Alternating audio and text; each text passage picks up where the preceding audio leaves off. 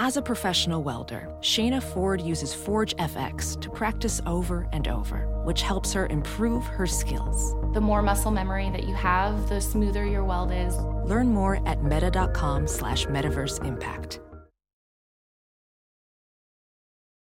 As you write your life story, you're far from finished. Are you looking to close the book on your job? Maybe turn a page in your career? Be continued at the Georgetown University School of Continuing Studies.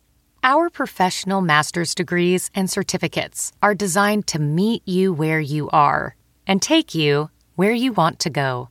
At Georgetown SCS, the learning never stops, and neither do you. Write your next chapter. Be continued at scs.georgetown.edu/podcast. Introducing the Dunkin' Run. $1 donut with any medium coffee. A whole new era of... I'm going on a Dunkin' Run. You want anything? Yeah, maybe a jelly donut and an iced coffee? You got it. Ooh, wait, actually glazed donut and a hot coffee. Okay, back on track. Make it a Dunkin' Run. Get a $1 donut with any medium coffee. America runs on Dunkin'. Exclude specialty donuts and fancies. Offer valid on medium or larger coffees. Price and participation may vary. Limited time offer. Terms apply. Good music is what we want to hear. What do you mean, good music? It's what we dance to, what our children will dance to. And if you don't want to play it, then take your records and go home.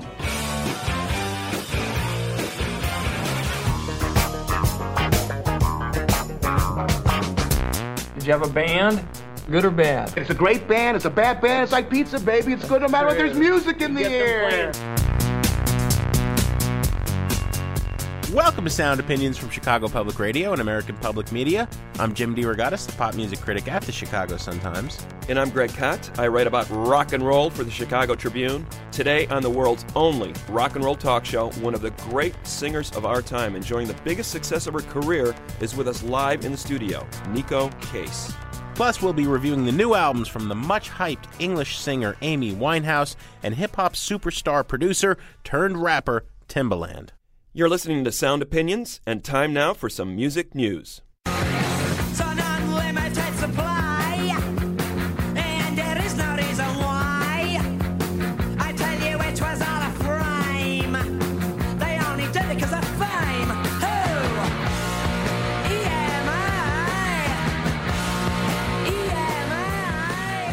Less than 2 months ago, Apple CEO Steve Jobs called on EMI and the other three big record labels, Vivendi Universal, Sony BMG, and Warner Brothers, to drop digital rights management software, anti-piracy software, from all of its online music sales.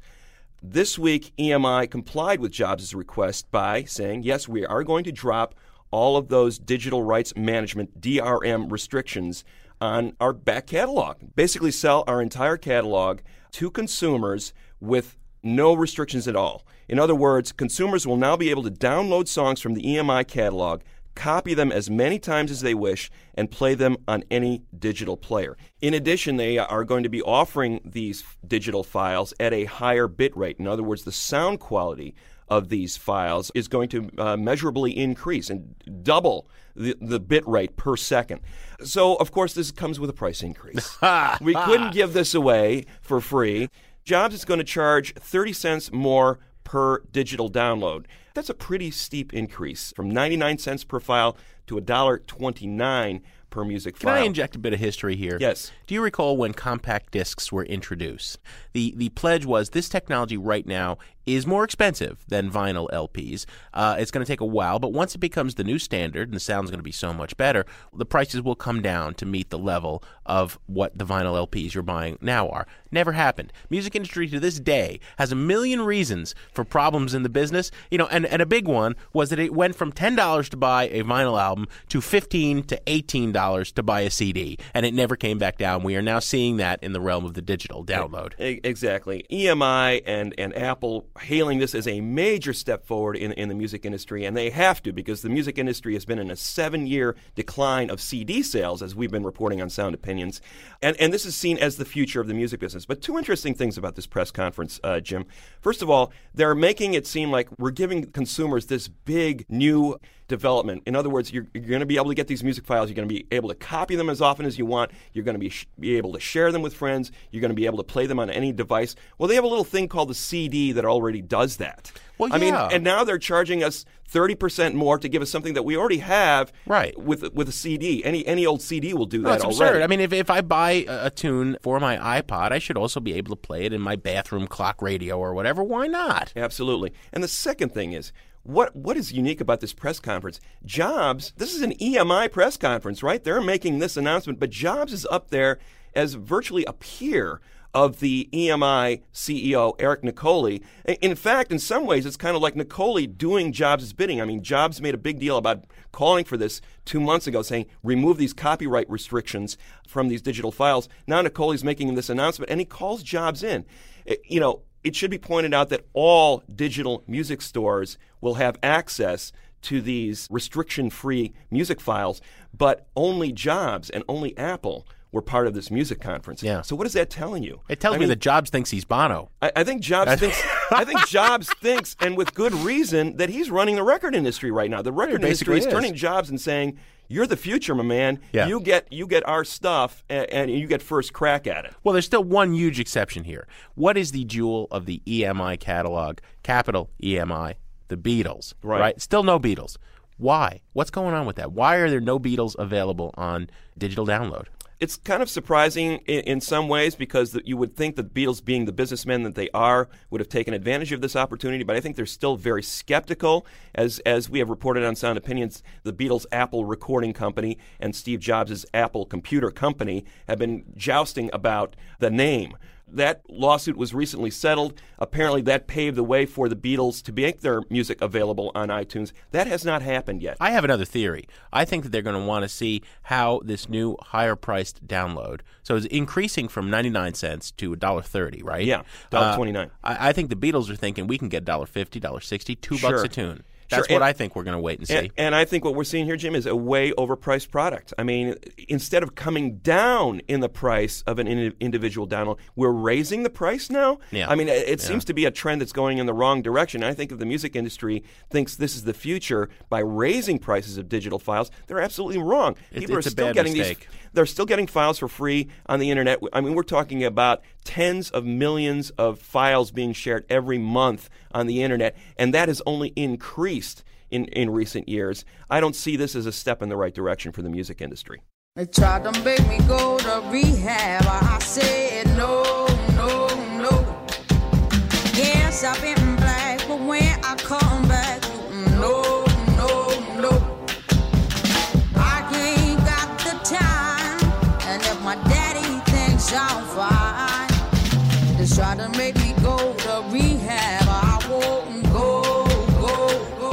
That is Amy Winehouse. The opening track on her second album, Back to Black, is called Rehab, as in, she ain't going there. Apparently, by all accounts in the English press, the 23-year-old London bad girl and soul pop sensation could use a little bit of rehab. She is a hard-drinking, hard-drugging, hard-living, nasty-talking woman. She's tough stuff. And the English are in love with her. Greg, you know, it is often said that the United States and Great Britain are two countries separated by a common language. And in culture, occasionally we have these phenomenons that are huge in the United Kingdom. And, I just don't know how they translate in the U.S., if at all. When we were at South by Southwest in Austin, Texas, a couple of weeks ago, Winehouse was definitely one of the biggest hypes of the year. I didn't get to see her perform. I don't know if you did, but her picture was everywhere. Everybody was talking about this record. It is the second record, as I said. The first one was more on the jazz tip. She comes from that, grew up in a situation where her family, a lot of her family members were jazz musicians. She was steeped in it. Let's hear a track from the album. We're going to hear You Know I'm No Good. Here it is from Back to Black on Sound Opinions. Meet you downstairs in the bar and her your rolled up sleeves in your skull t-shirt. You say, why did you do with him today? And sniff me out like I was Tanqueray. 'Cause you're my fella, my guy. Hand me your Stella and fly. By the time I'm out the door,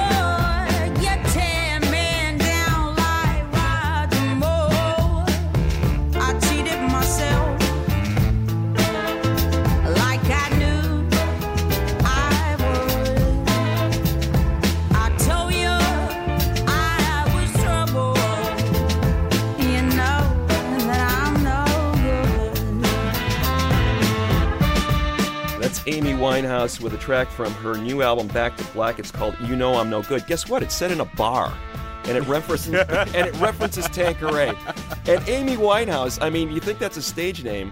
I believe that's her real name, right, Jim? Isn't that her given name? I think so. Very bizarre. 23 years old. She is all over the tabloids, as you mentioned, in the UK, not only for her singing, but for her boozing and her bad-mouthing people all the time. And this record is full of those true-life tales. She's doing a lot of bad-mouthing here and a lot of regretting the morning after, and there's a lot of booze in between. I do love the story about how she told Bono to shut up at one of the award shows. I pat her on the back for that. I got to say, I'm jumping on you. You're going to give your opinion, but I hate this record. Oh, I didn't think it was as bad as I thought it was going to be. I thought, oh, my God, this is going to be horrendous. She's referencing all of these soul and girl group heroes from the 60s and 70s. Ray Charles, Donny Hathaway. She was way too young to have grown up with these artists. This is clearly a second, third-hand kind of reference that she's mentioning people like Donny Hathaway, and she's referencing a Billy Paul song, and she's trying awfully hard to sound like the Shangri-Las. And her producers are enablers in this. I mean, they are totally conjuring up these early 60s to late early 70s soundscapes that were very much associated with that sound, that girl group sound, that soul sound of that era. Mark Ronson in particular, as one of the key producers on this record, he's done a lot of really important work in the last couple of years with a diverse group of artists, really nice work. But this sounds like a slavish imitation to me. It feels like this 23-year-old woman from England playing dress up.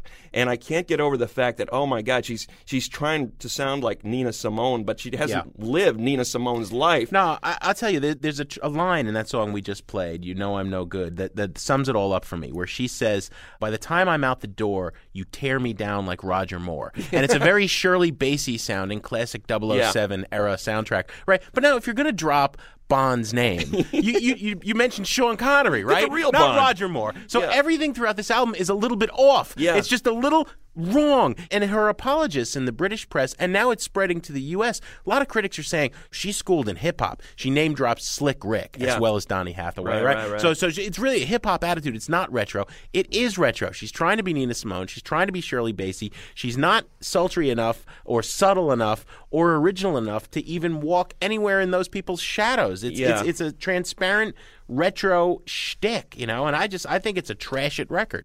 I think this is a total rip-off, and I don't understand what all these critics are seeing in this record. Back to Black, a trash it record all the way.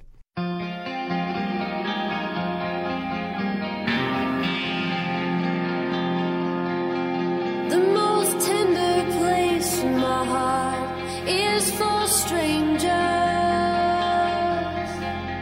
I know it's unkind, but my own blood is much too dangerous. Hanging round the ceiling half the time. Hanging round the ceiling half the time. You're listening to Sound Opinions, and that's a little bit of Neko Case. Neko Case having a great year. Fox Confessor Brings the Flood. Her fifth album has produced a tour that has been going on for about a year now, selling out shows all around the country. In the second half of this year, she will be touring with her other band, the New Pornographers, not too shabby of a band itself. Neko Case having an incredibly busy year. Nevertheless, Greg, she found time to stop by Sound Opinions with two of her bandmates and play some tunes and have a chat with us. Hold on, hold on. We are here with Neko Case and two members of her band. Kelly Hogan is here and Paul Rigby as well. Welcome to the show, folks. Thank you. Neko's in the midst of a grueling tour here. 3 nights at the Park West in Chicago. She's touring all over the country. Still on a record called Fox Confessor Brings the Flood that was released last year. So, Neko, I guess it would be safe to say that this is among the most successful, if not the most successful records you've ever put out. Yeah, it's definitely the most successful one I've ever put out. Where it stands in the rest of the world, it's probably pretty meager, but for me personally, it's not really like my thriller yet. We'll see what happens. No, it was very well received, and I think we should start by the fact you are holding an instrument in your hand right now. You've got a 4-stringed guitar, which I believe is called what? That's a tenor guitar? It's a tenor guitar, yes. Originally a punk rock drummer from the Pacific Northwest, and then celebrated for your singing voice, and now you're playing this new instrument here. How did you come to develop your chops, your Steve Howe guitar solo chops on the 4-string tenor guitar? Because it's really been key. I like to think of myself as more of a Paul Butterfield of guitar. No, I have really tiny fingers, and I tried to play 6-string for a lot of years, and I never really got anywhere because I couldn't stretch out enough to make anything that really sounded like an actual song, because you kind of have to get to that point to keep yourself interested in what you're doing. So I kind of tried and gave up a lot of times. And then I went to record part of Furnished Room Lullaby at a studio in Toronto called The Gas Station that my friend Don Kerr runs, and he plays tenor guitar, and he had some laying around, and I said, "Oh, what's that?" It's a tenor guitar. And then the clouds parted, and it's just about making that little bit of progress. It's like the training wheels guitar, so where you can finally be upright by yourself without your dad holding your seat. Right. Well, the reason I bring it up, it seems to be like, has that been a key for you in terms of the songwriting? Because with each album, it seems like you're playing a bigger and bigger role, and not just as a singer, but as a songwriter, as well as a producer. And has the guitar been a key in making that transition into writing more original songs? Yeah, definitely. I'm a lot more in charge of my own phrasing vocally when I do a lot of the writing on the guitar. But on this last record, I actually wrote with other people more because I felt kind of lonely. So I'd still write on the guitar with them, but often I would fire myself from playing guitar on the actual song on the record. Mm-hmm. But I still played a lot of guitar on the record, but not as much as I did on Blacklisted. Why don't you guys play us a tune, and then I'd like to talk a lot more about the songwriting on Fox Confessor Brings the Fire. Are you going to play something from that album, or what are you going to give us? Let's do Teenage Feeling first, and I don't actually play guitar on this one, so you guys can mute it if you want. Ready, Liddy? Mm-hmm. 3.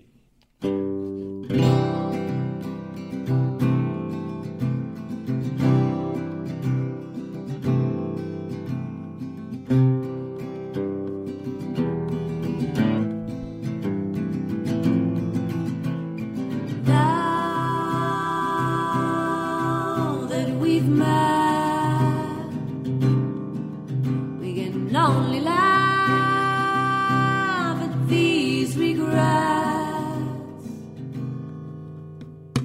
common as a winter cold, their telephone poles. They follow each other, one after another, after another. Now my heart is green as weeds, grown to outlive their season.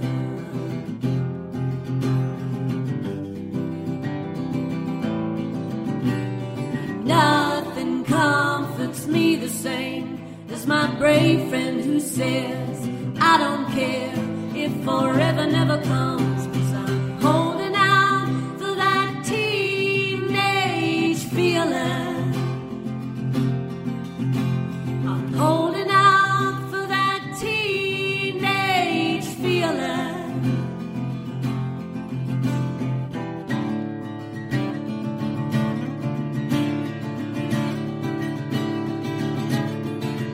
All the loves we had, all we ever knew, did they fill me with so many secrets to keep me from loving you? 'Cause it's hard, hard, hard,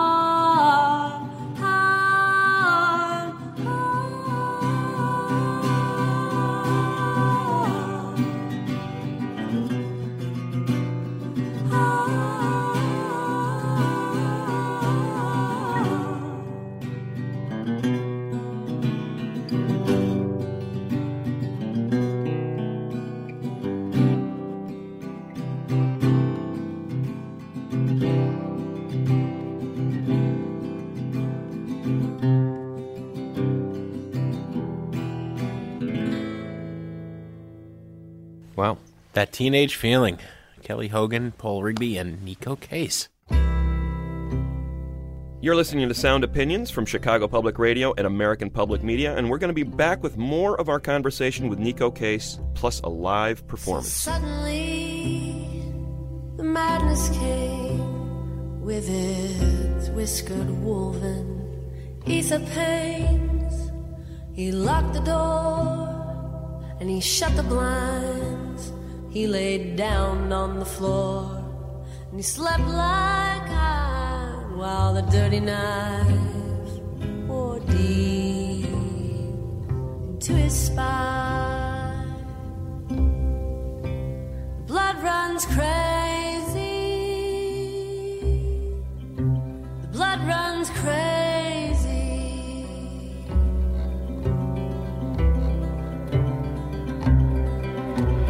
Cascading letters pool on the stairs. The grass is high, the cats are wild. You can't even touch the tip of their tails, and the blood runs crazy with giant strides.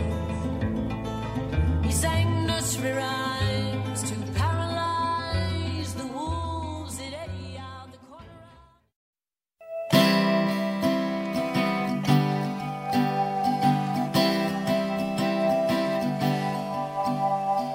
Everything's so easy for Pauline.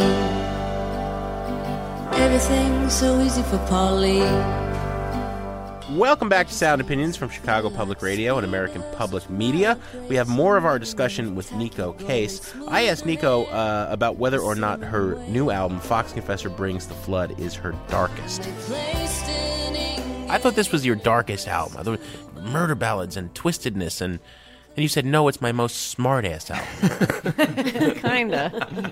It's my most smart-ass album, yeah, for sure, but I don't know, when you write the songs yourself, you know, you're kind of laughing about stuff, and then people come back and they go, ooh, that's icky. That's scary. And then you think, oh, I guess it must be. Well, you had said that a lot of the lyrics were inspired by Russian and Ukrainian folktales that came down from you to you from your grandparents. Well, more that I read, my grandparents are Ukrainian, but they try to hide it as best they can. They won't speak it or talk about it. But I realized making this record that the way they tell stories is still very Ukrainian, in that they like to leave a lot of things open-ended, and they kind of focus on the more fabulous angles of things. You know, just, he went crazy. I don't know. There must have been fairies, or I don't know what they think, but they like to leave things pretty open-ended. She was wearing a cape and burning the furniture. That was the last we saw Aunt Dee Dee. You know, so. That's a whole concept album right there. She doesn't mention the part about the fact that there was lead in the drinking water or something. You know, it's just something magical happened, something evil. So when you're getting these kind of using these folk tales in the album, sort of made to look almost like a book of short stories or poems or whatever. You sort of get out of the confessional, woe is me, I love you, now he doesn't love me anymore kind of mode of songwriting. Yeah, I got a little bored with that, and I wasn't very good at it, so I thought making up songs about other people would be a lot better. Because, you know, trying to write songs like that, I'd just sit there and go, oh, wow, wow, wow. Oh, don't you sound pathetic. And I couldn't really take myself seriously, so, you know. What about the tune we just heard? Where did that teenage feeling come from? Funny you should ask, and Paul hates it when people ask, because the song actually came from Paul. He was on his soapbox and he was ranting, and it was He's excellent. blushing over there. Look at that. There's actual. He was. No, he on. was talking. We were talking about being musicians and how it's really hard to live a normal life, like being married or having a family. And he goes, "Yeah, but I'm not going to just get married because I think I have to." And he said it exactly like that. He goes, "I don't care if I ever fall in love again, is because I know what it's like, but it has to be like that, like when you're a teenager." It was adorable and the coolest thing anybody's ever said. Because most people are kind of into getting married, and I'm kind of not, so it makes me feel kind of like a loser. Word. I mean, I feel you. I know. Not word that you're a loser. Word, I feel you. It's a beautiful song, but it's not a conventional verse, chorus, here's the bridge kind of song. And not a lot of the songs on this record are that way. It gets in, it gets out, it's got its scuba suit on. It's like an oiled seal, it just goes... and then it's gone. That's great. But does anybody? So Neko, does anybody in your band or one of the people you're working with in the studio? Where's the chorus here? Where's the bridge? Are we gonna are you gonna rework this a little bit to make it more conventional? No, nobody says that. John Rawhouse just goes, "Why are there so many chords? Why can't you just use 3?" He lives to yell at me about how many chords are used. In addition to having difficulty playing the chords, they're kind of in their infancy as far as their skills. So, are you a dictator when it comes to how the song should be played? And maybe Paul can speak to this, and Kelly, who have been in the studio with you. Generally, the only guidance I give is, "Can you do that more? Will you do that more?" Like I don't really have much musical lingo. I'm not trained or anything, so I have to make up feelings to describe. It sounds so hippie and bad. Oh, that green note, Paul. Make it greener. Is that true, Paul? You had to play a green note on this record? I played all the spectrum, the whole He prism really of did. killers. What does a green note sound like? Can you play one for us, Paul? I would think that it sounds something like that, maybe. So what would a purple note? Man, I get paid for this. Don't abuse me. I'm not a show pony. It's an advertisement for your Dance, monkey, session. dance. He's not going to give away all the Paul Rigby secrets on the air. Exactly. That's right. Very Wait, smart. if he's going to change the face of guitar playing, he's going to do it on his own time. Yeah. There you go. He doesn't give it away. Is there as much fun as we're having in the studio? Is that what it was like when you were recording in Tucson? Most of the time, yes. And there was a couple times where poor Paul and I were kind of holed up in my house watching TV till 6 a.m., trying to finish a couple songs that we had heard so many times that we couldn't hear them anymore. So it's kind of like trying to rewire your submarine in the dark. You're just under the water and you're like, "We're going to drown. There's 24 men on board who are going to die if we don't do this right. And I'm going to get electrocuted because there's water all over the floor." Why don't you guys give us another tune? We'll do Margaret versus Pauline. How about that? Great. All right, then. All right.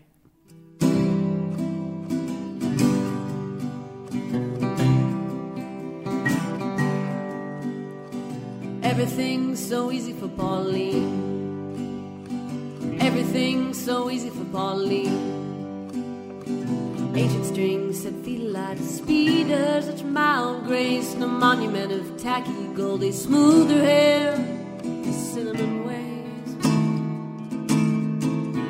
They placed an ingot in her breast to burn cool and collect it. Fate holds her firm in its cradle and then rolls of her tender paws to save her. Everything's so easy for Pauline.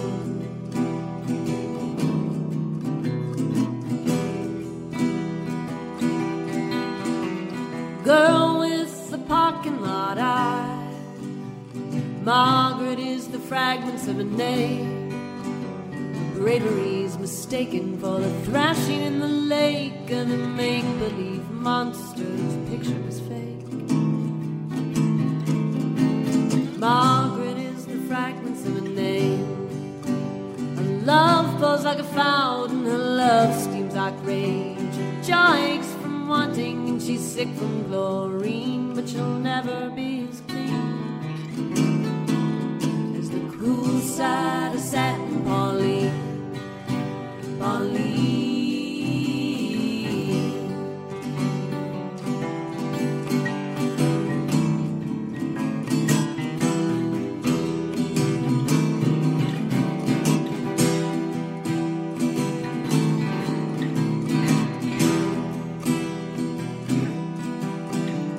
Two girls ride the blue line. Two girls walk down the same street. One left a sweater sitting on the train. The other lost 3 fingers at the cannery. Everything so easy for Pauline. For Pauline.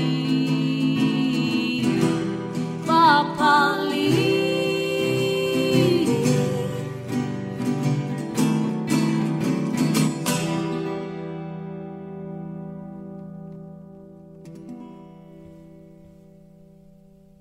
Very nice. Margaret versus Pauline. Now, see, that is not smartass. That's frightening. I get scared when you sing about the monsters in the lake. Well, and that one's not. And what happens? What happened to her fingers? Yeah. I guess she got them near the machinery at the cannery. See, that's. I don't know. That song scares me. It has from the first time I heard it. I don't know Well, why. there are some people in the world who seem to get everything they want, and it's real easy, and then there are some people who kind of have to fight their way through it. Yeah, but see, I think you're wishing the negative stuff on the one for whom it's so easy. No, it's actually, I wrote it because of this book that I read, and there was these two characters in the book, and when I was young, I read it, and it just really bummed me out, and then I read it again when I was older, and I realized that the author did it on purpose, which was actually really interesting. He wrote the book, from his point of view, and Margaret was his ex-girlfriend, and Pauline was his current girlfriend, and they used to be best friends, and now they're not friends anymore. And he was constantly complaining about Margaret and what was so icky about her, and was constantly praising Pauline and how wonderful she was.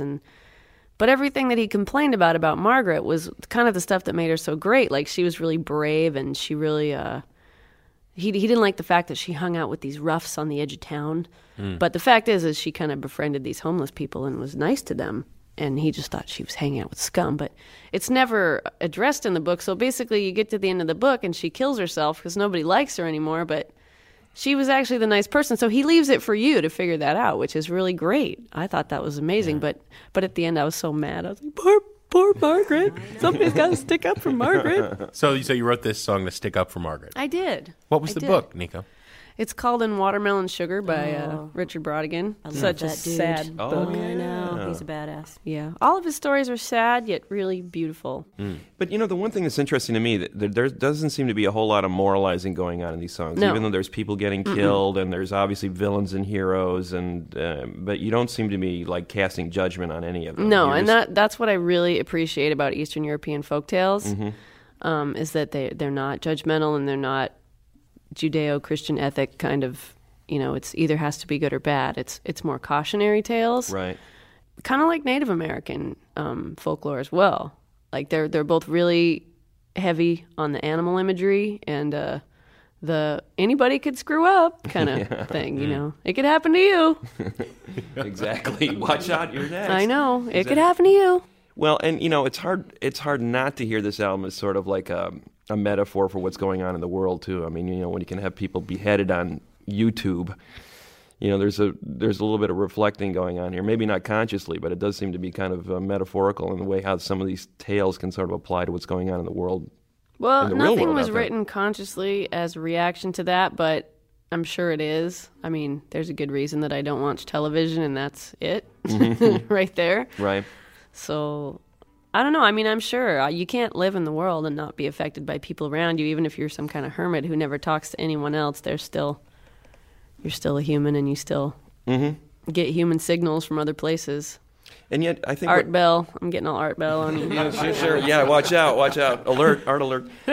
What I'm getting at is that when you see the songs performed, or when you hear them performed on the record, there's your voice and Kelly's voice with you. It's very uplifting at the same time. There's almost like a joy there at the same time. Well, I kind of realized, and maybe it's a bit of a device, but sad songs that are performed in a happy manner are about 8 times sadder than sad songs performed in a sad manner.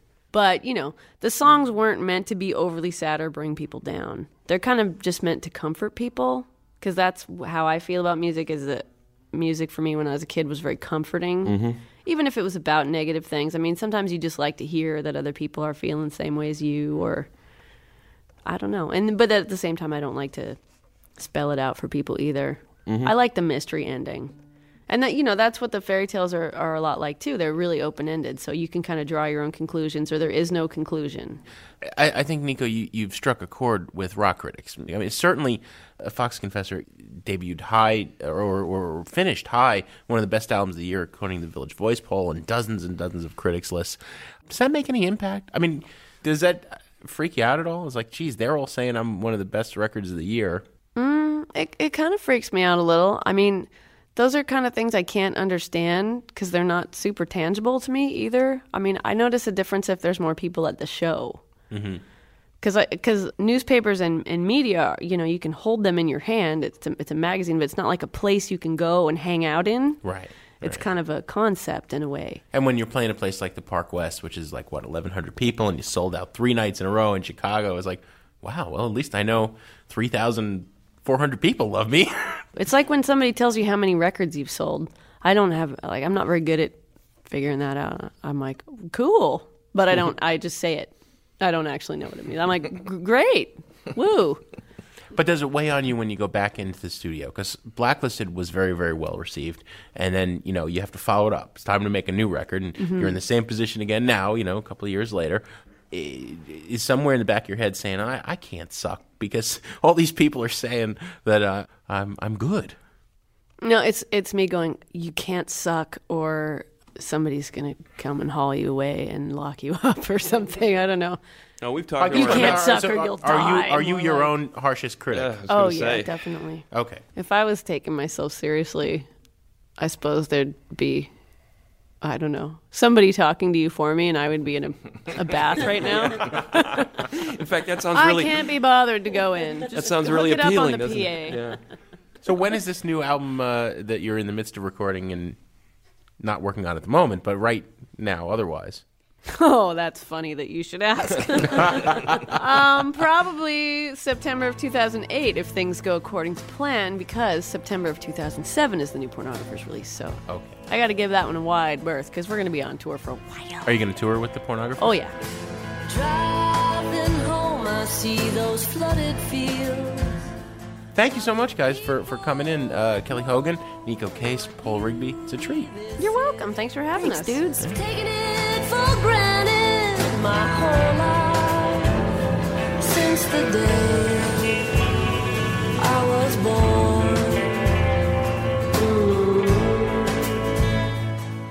On Sound Opinions, everyone's a critic. So if you have opinions about our interview with Neko Case or anything else we've covered on the show, email us at interact@soundopinions.org or leave us a voicemail on our hotline, 888-859-1800. Coming up, we're going to review the newest from super producer and Greg's man crush, Timbaland, his much-hyped solo record, and I'll have a Desert Island Jukebox pick. That's in a minute on Sound Opinions from Chicago Public Radio and American Public Media.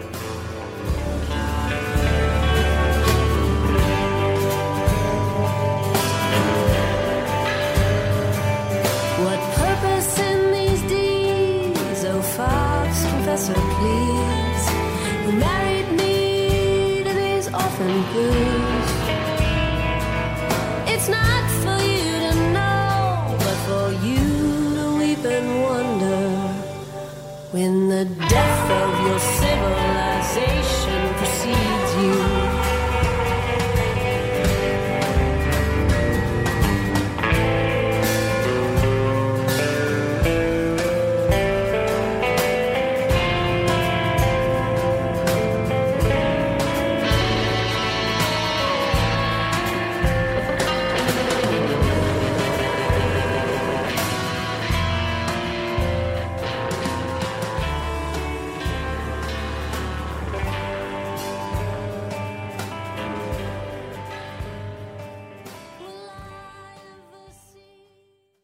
You're listening to Sound Opinions from Chicago Public Radio and American Public Media. It's time to review some Timbaland.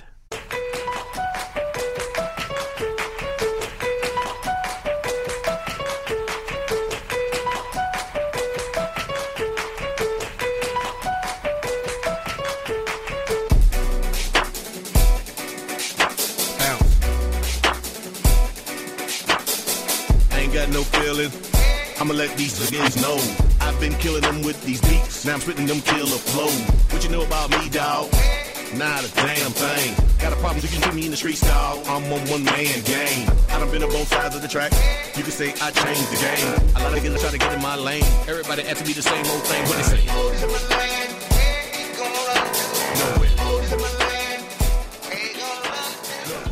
That is O Timbaland from Timbaland. Extolling himself, lead track on his 5th studio record, Timbaland Presents Shock Value. The highest profile release yet from Timbaland, a.k.a. Tim Mosley, 35-year-old Norfolk, Virginia native, best known as a behind-the-scenes guy in the music industry as opposed to a solo artist in his own right. You may not know who Timbaland is, but you sure as heck have heard his music. Missy Elliott, Ludacris, Aaliyah, Nelly Furtado, Justin Timberlake, countless, dozens of artists who have had hits with the Timbaland production touch in the last decade. Basically, since 1996, he has been one of the dominant producers in the business. And for my money, Jim, the best. Not only getting commercial sales, but really pushing the edge of what pop radio will allow.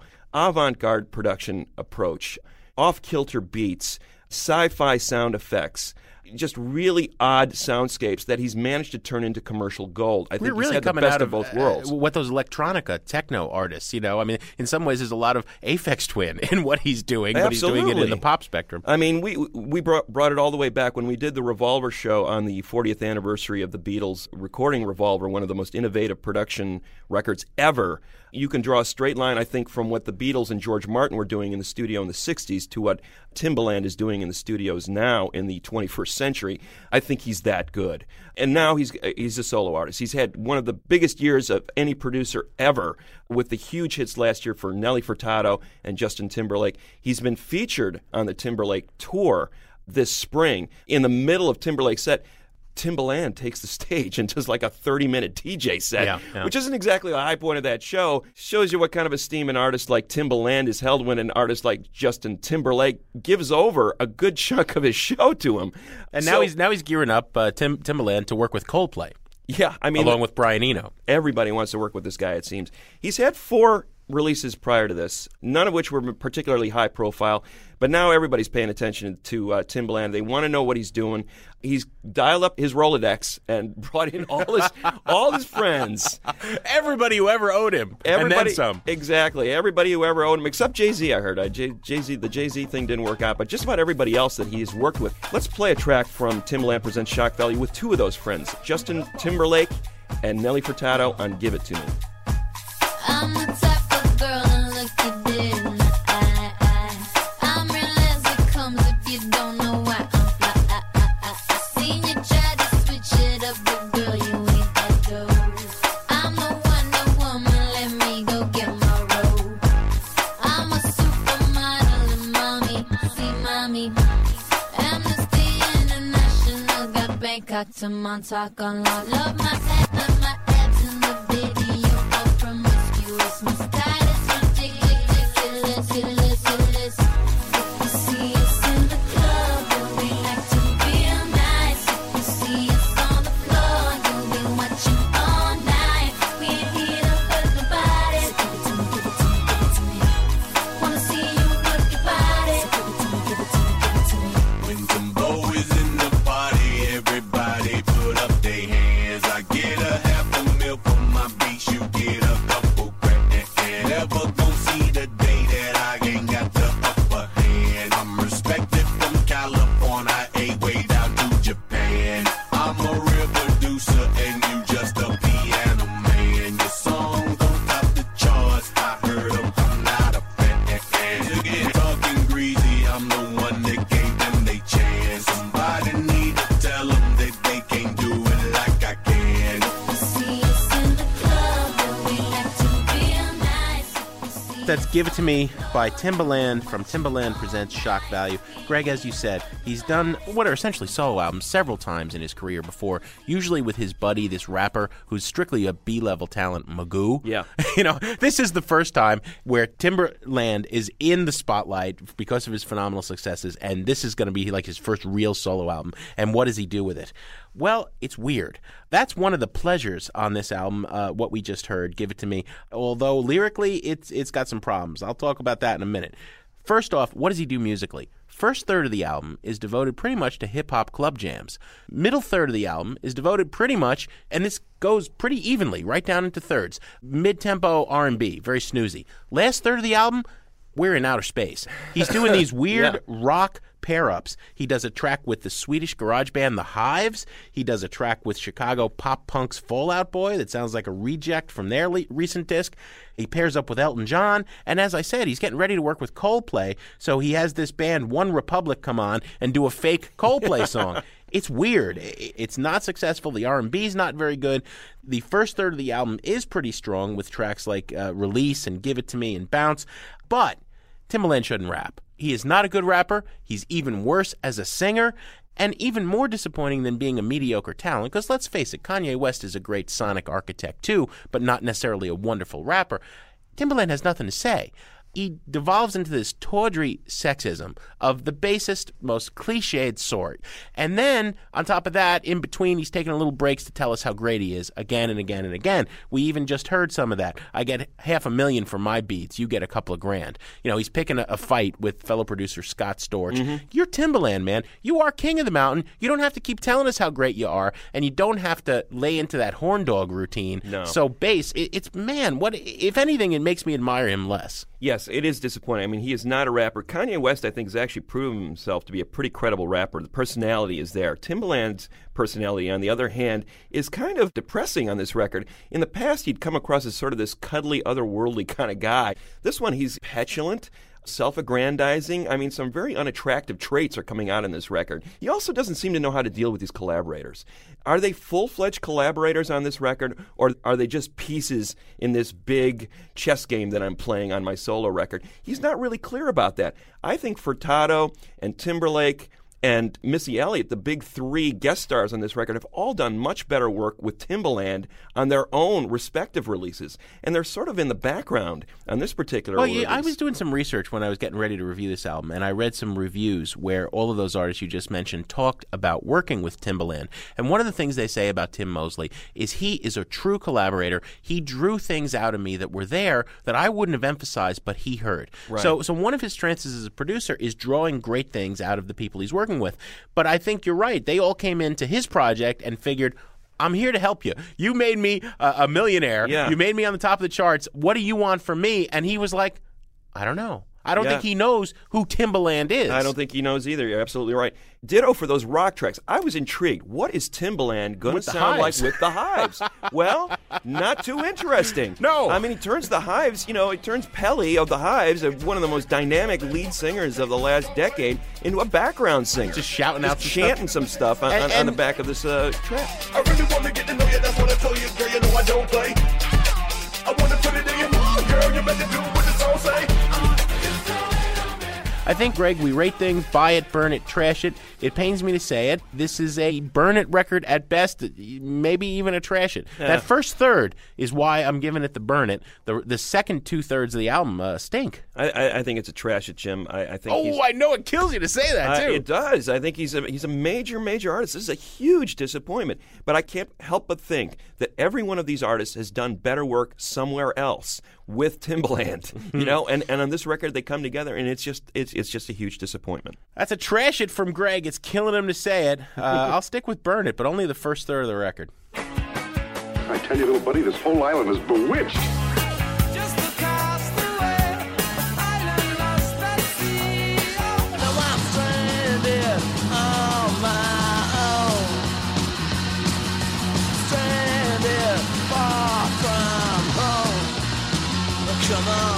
You remember, we were shipwrecked together.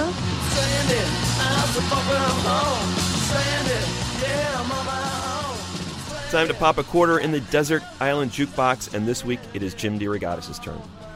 Well, Greg, we've had a lot of Nina Simone seeping through the cracks on this show. Amy Winehouse wants to be Nina Simone. The track we started our Timbaland review with, he was sampling Nina Simone. Look, I am all for referencing rock's past, but I want to know that we are living in the present and we are moving toward the future.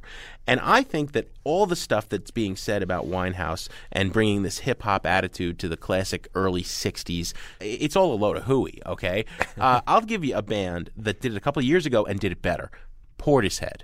Portishead was an interesting collaboration, an English duo that came out in the midst of a movement that was dubbed trip-hop, kind of taking some cues from American hip-hop, but making it English, swirling and psychedelic and a little lazy or a little more laid back, very bucolic and mother country. You know what I mean? Jeff Barrow was a really talented young guy at the time. He was from Bristol, England, which was trip-hop central. He got his start making tea for the members of Massive Attack in their studio. They were really the cornerstone band of trip-hop. He went on to contribute some to Nana Cherry's Homebrew album. Remember that one? I wanted to play that one. I'm going to have to save that for another week. Then he decided to make some music of his own, and he got together with a woman named Beth Gibbons, who was only 20 at the time. He auditioned some 20 vocalists, and he loved her. She was doing this bluesy kind of torch song balladry in a cover band in Bristol. So the two of them got together, and what they were doing was building on that kind of cinematic James Bond soundtrack, Shirley Bassey, space-age bachelor pad, cocktail music thing, swinging London in the early 60s, pre-mod revival and soul and R&B, taking that and mixing it with this American hip-hop as filtered through a very English, laid-back, melodic, psychedelic sensibility. I think it was an incredible sound. It turned out to be a fairly limited sound. Portishead never really got any better than their first album, but boy, was that first album a masterpiece. And I'm going to play as my Desert Island Jukebox track the song Sour Times.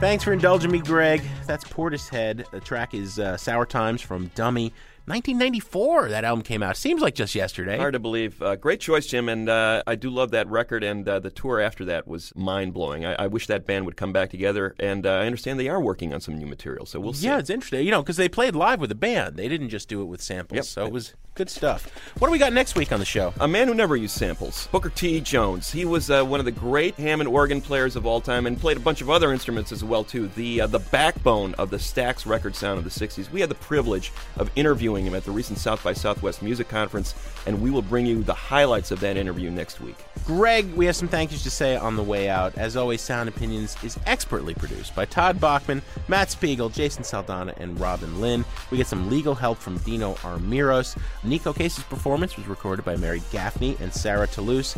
And our fearless leader is Tori Southside Malatea, who I think was supposed to be on that Timbaland record.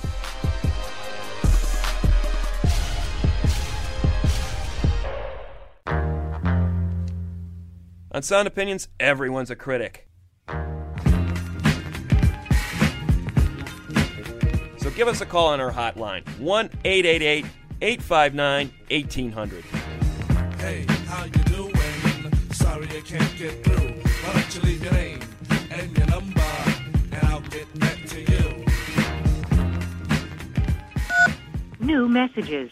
Hello, this is Paul from Chicago, and this is my Sound Opinion. I'm calling about the March 31st show, where you discussed the Copyright Royalty Board hearings. I'm a member of the local bluegrass band Tangleweed, and we've really benefited from having our music played on internet radio. Earlier this year, one of the bookers for the Wakarusa Festival, which is a major festival down in Lawrence, Kansas, he heard us on Pandora.com. He liked what he heard, and after doing a little bit more research, he gave us a call and hired us to come down and play their 2007 festival. For a band like ours that played regional and local festivals last year, the equalizing elements of internet radio has really given us a boost into bigger and better opportunities. Thanks a lot. Bye.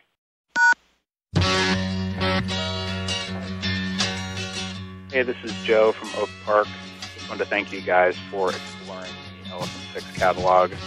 I absolutely love Neutral Milk Hotel and Livy Tremor Control, constantly playing them for my friends who have never heard them, don't know how they miss such great bands. So it was wonderful to hear it on the air, and hopefully we can get more people listening to that great stuff from the mid-90s. Take care. Bye.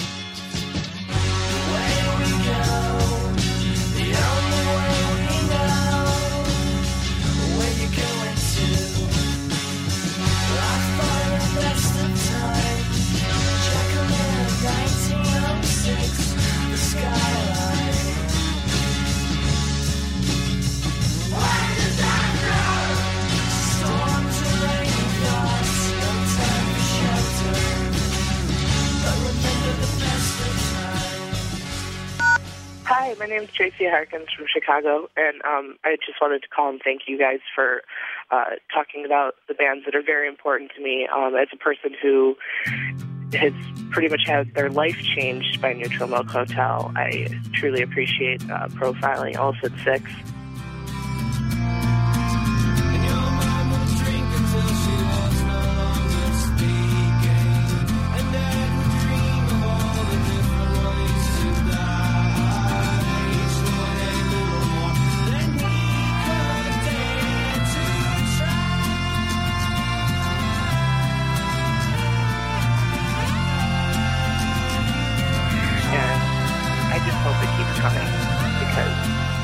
Making me feel more. Thank you.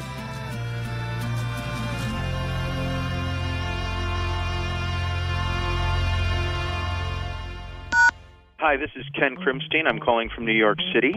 I had never heard of Rhyme Fest. Straight out of high school, we didn't know what to do. Wanted to go to college, but no money was nothing new. Wanted to get away, go see the world and do something new.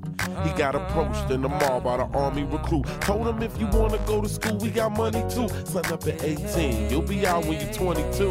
He joined the Army Airborne, got his uniform with the boot camp. Got some discipline, I rock is where they shipping them. Whoa, when I heard him and his singing, I was just totally blown away. I listen to that. I listen to Robert Johnson and Nina Simone and Nat King Cole. You know, isn't it great after being out late, walking my baby back home, arm in arm over meadow and farm, walking my baby back home. And my suggestion is that maybe he go old school and put down an album of him singing. We go along harmonizing a song, or I'm reciting a poem. Pals go by and they give me the eye, walking my baby back home. Like, that was lyrics. That was like, you didn't have to say, I want to it in your booty, girl, it in your booty, girl. It was like, yo, you can actually like infer something and know what he was talking about. Cannot wait to listen to the rest of the stream, and great stuff. This is Caleb from Alabama. I'm calling to ask y'all to stop using the word twee. I don't know what that word means. Thanks. No more messages. To give us your opinion on Sound Opinions, call our hotline, 1-888-859-1800. We'll be back next week with Sound Opinions from Chicago Public Radio and American Public Media. Real love isn't about grand gestures. It's about the perfect pairing. So get out of here with that puny rose and get down on one knee with a dozen Dunkin' Brownie Batter Donuts with a decadent Coca Mocha signature latte to match. If you really want something special, sip on a strawberry dragon fruit Dunkin' Refresher with a sweet Cupid's Choice donut. Take an arrow straight to the taste buds, because Dunkin's bringing the love this Valentine's Day. America runs on Dunkin'. Price and participation may vary. Limited time offer. Terms apply.